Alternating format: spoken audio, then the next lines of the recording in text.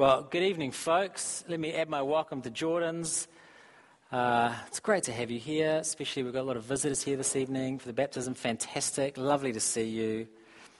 I just want to acknowledge as well that it's Father's Day. Happy Father's Day. I guess I want to acknowledge as well that Father's Day is just fantastic for some people and quite difficult for others. So if this Father's Day is a difficult one for you, I hope the service is a comfort to you. So today we begin a short series, and we're looking at the Psalms.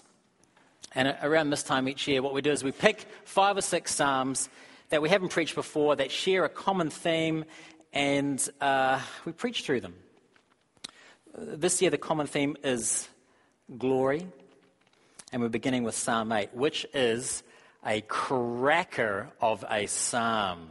It is brilliant, and it's not very long. It's a Psalm of David. It's not very long, but what it covers thematically is enormous, and we're really going to kind of skip the surface here. So you can tell, you've just heard it read, and just by looking at it, it's a song of praise, isn't it? The main point is, God, you're amazing. You're amazing. And we know it's the main idea of the psalm because the whole thing is enveloped, verse 1 and verse 9, with the same line. O Lord, our Lord, how majestic is your name. It's 1 and 9 and everything else in the middle. And in his praising of God, David experiences three emotions. First, wonder.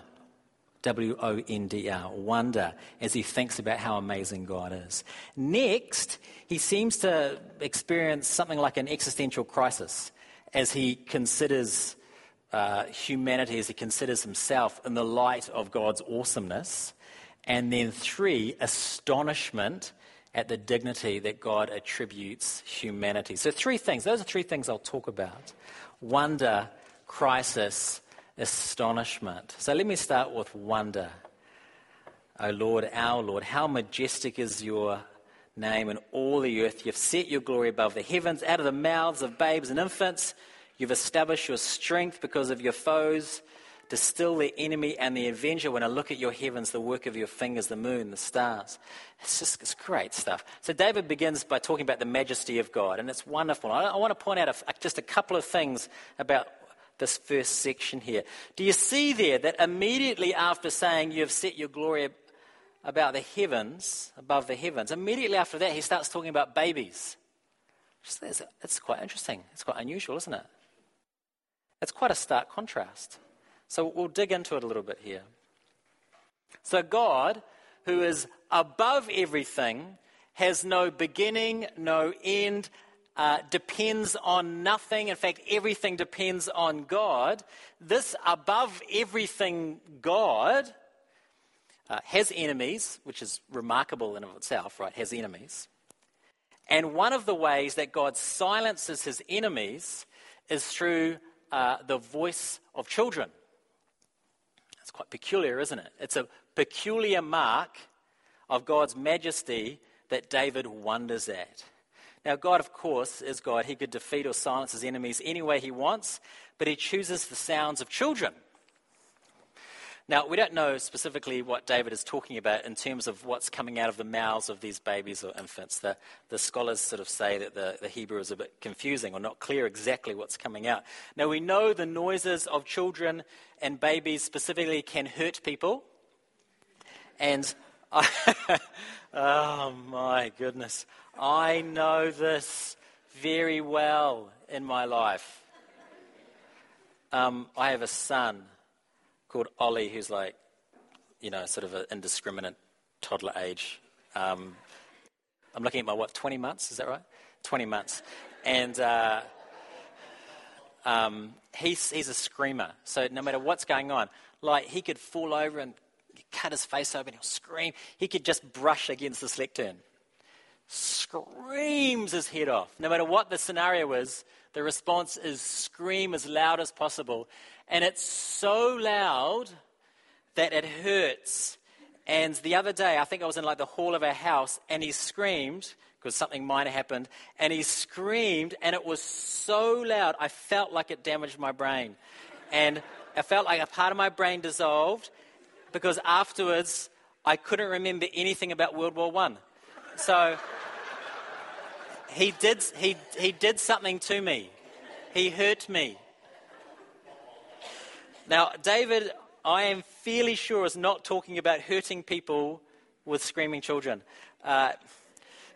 What's more likely is that it's more likely the simple, truthful praise of children is what he's talking about, and that how shames the quite sophisticated doubts of the more powerful. And this actually happens in the New Testament. This plays out. This example here. In Matthew 21, Jesus goes into the temple. You know the story. Jesus goes in the temple. He kicks out all the people that are trying to make money out of religion. Turns over the tables. And he heals beggars and he heals the lame. And it's fantastic stuff. And the religious leaders, who are the powerful, get really annoyed. And they get especially annoyed because the children are saying, Hosanna, Hosanna to Jesus. And the religious leaders want Jesus to shut the kids up. But instead, Jesus says, well, he quotes the psalm. He quotes Psalm 8. Out of the mouths of infants and nursing babies, you have prepared praise. And after that, the religious leaders shut up. They don't say anymore. We don't hear from them in that story again. Now, what does this tell us? What does this tell us about how God deals with evil in the world? It tells us that God deals with evil in the world through the weak things of the world. This is a huge pattern in the Bible. You read through the Old Testament, it seems that God very, very, very often works through the unwanted woman, or the rejected son. He chooses the tiny country of Israel to be the light of the world. When God enters the world, it's as a baby, as a vulnerable infant, as a weak infant. When Jesus, at the height of his kind of fame, enters Jerusalem, he's not riding on a war horse, he's riding on a donkey. The way God deals with death and sin is by dying himself, a criminal's death on a cross. This is God's pattern. This is the idea that God wins through weakness is God's pattern in the Bible. And 1 Corinthians 1 talks about this. God uses the weak things of the world to confound the wise. So it makes complete sense that God would use the voices of children to silence his enemies. It's a peculiar sort of mark of God's majesty, and David wonders at it. He goes, this is amazing. It's filled with wonder. I'll say one more thing about this first section, just quickly. Verse 3, I look at your heavens, the work of your fingers, the moon, the stars, which you have set in place. How does David describe the universe? As the work of God's fingers. Not the work of God's arms. It didn't require a whole body effort or a team of engineers. Fingers. That's what you make a model with, isn't it? Fingers. David wonders at this. So that's the first emotion, wonder. The second one, that it leads to sort of a crisis for David. Following on from this, I'll just read it to you. When I look at your heavens, the work of your fingers, the moon, the stars, which you've set in place, what is man that you are mindful of him, and the Son of Man that you care for him? Put this in perspective. If the Milky Way was the size of North America, our solar system would be the size of a coffee cup, and the Earth would be a speck in that coffee cup. And you can't even, this doesn't even work for a human. It's just how tiny the Earth is. There's a guy called William Beebe. He's dead now, but he was a good friend with, he was a scientist, a good friend with Teddy Roosevelt. And so he used to go to Teddy Roosevelt's house, and they were both very smart men. They would sit around trying to solve the world's problems and think quite grand thoughts about themselves, I think. And then what they would do is after dinner, they had a regular habit of they'd go out the back of the house and then look up at the stars, the two of them, and after thinking they can solve the world's problems. And then there was a particular constellation that they would try and find. And when they'd find it, Roosevelt would say these words every time. He would say, that is the spiral galaxy of Andromeda.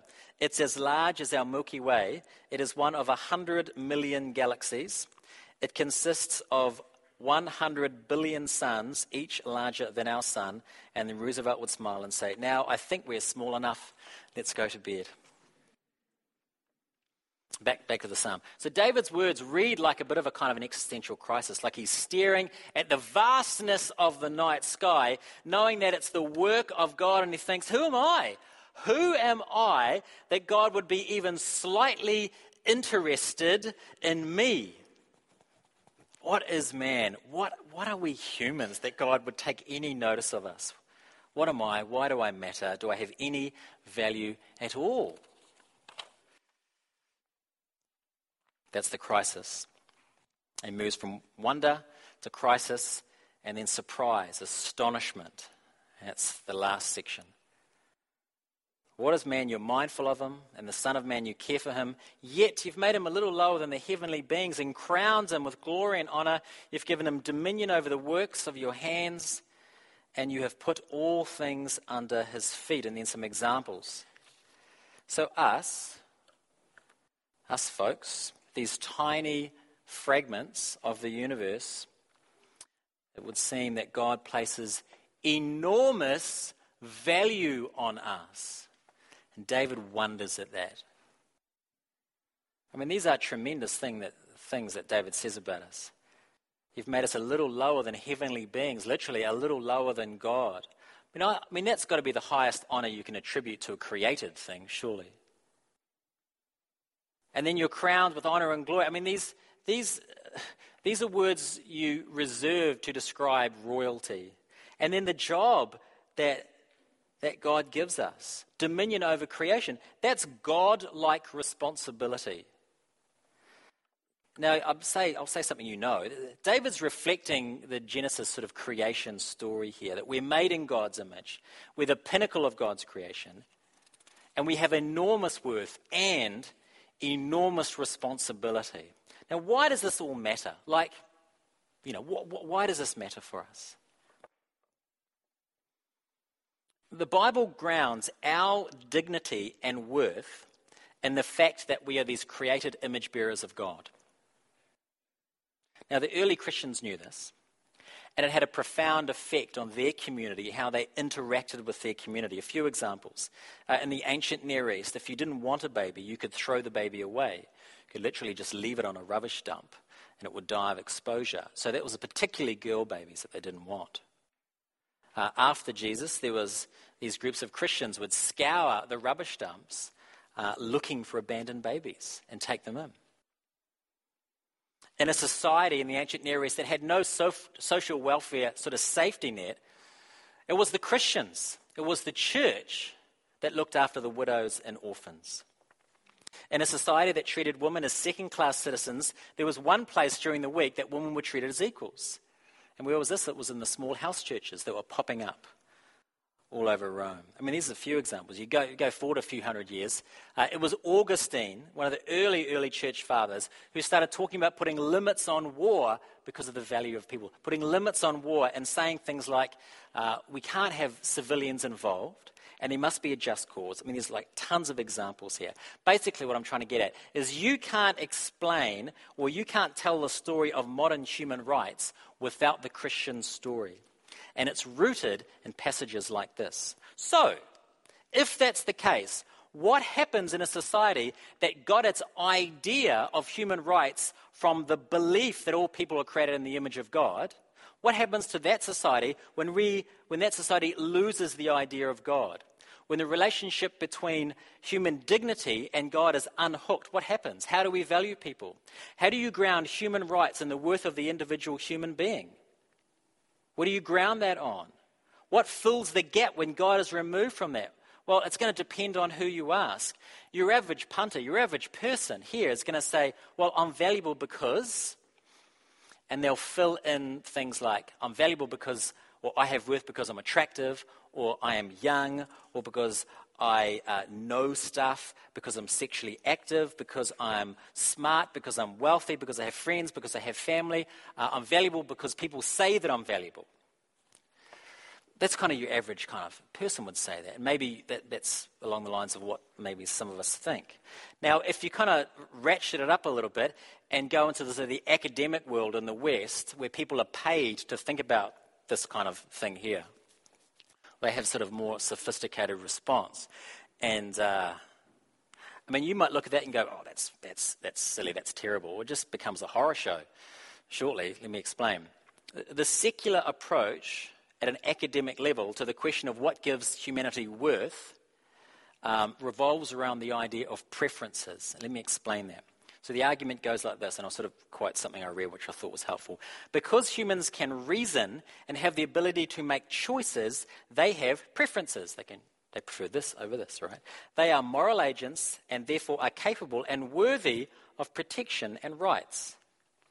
Okay, you might think that sounds quite reasonable. Well, let's take that to its logical end. If you take that idea to its logical end, you have the ideology of somebody like Dr. Peter Singer, who Singer is probably one of the most well-known sort of ethicists around. He's a professor at Princeton. I'll read a quote from you to give you a bit of a feel for what happens when you unhook God from the worth of human beings, and you say it's all about preferences and it's all about the ability to make choices, and you take that to its logical conclusion, you get Peter Singer's ideology. And let me just give you an example of his ideology. A quote from him. I suggest a period of 28 days after birth might be allowed before an infant is accepted as having the same rights to life as others. Singer goes on to argue that pigs and chickens and fish have more signs of consciousness and rationality than newborn infants and people with mental disabilities. So, in his ideology, a chicken has more right to life than a disabled person or the newborn. This is, of course, not what Christians believe. The Western world sort of belief in human rights was grounded in the idea of the Imago Dei, and we're made in the image of God, we're crowned with glory and honour. We're the pinnacle of God's creation, given great responsibility. But that grounding's been discarded. And when that happens, when you only believe that in capacities or some other trumped up approach to why we believe humans have worth, if that's all you've got to go on, what's going to happen? It's very simple. The circle of who is valued will continually contract. It will get smaller and smaller, and there will be fewer and fewer people protected. This is a very drawn-out example, I know. I'm just trying to get at this one idea, and I hope you see how important the teaching of Psalm 8 is. Let me try and wrap this up. There are three major applications here. First, going right to the start of our psalm. This God who created the heavens, how should you regard this God? If the God moves galaxies with his fingers, and this is obviously a picture. It's not a scientific document. It's a picture to talk about how amazing God is. But let's go with the picture. If there is a God that can move galaxies with his fingers, do you ask that God to come into your life as your assistant? Do you ask him to come into your life as your on-call super friend? Do you ask him to come into your life as your sort of moral, philosophical dialogue partner? You bounce off ideas, but basically form your own thing in the end? No, there's only one way you can ask him into your life, and that is Lord of all.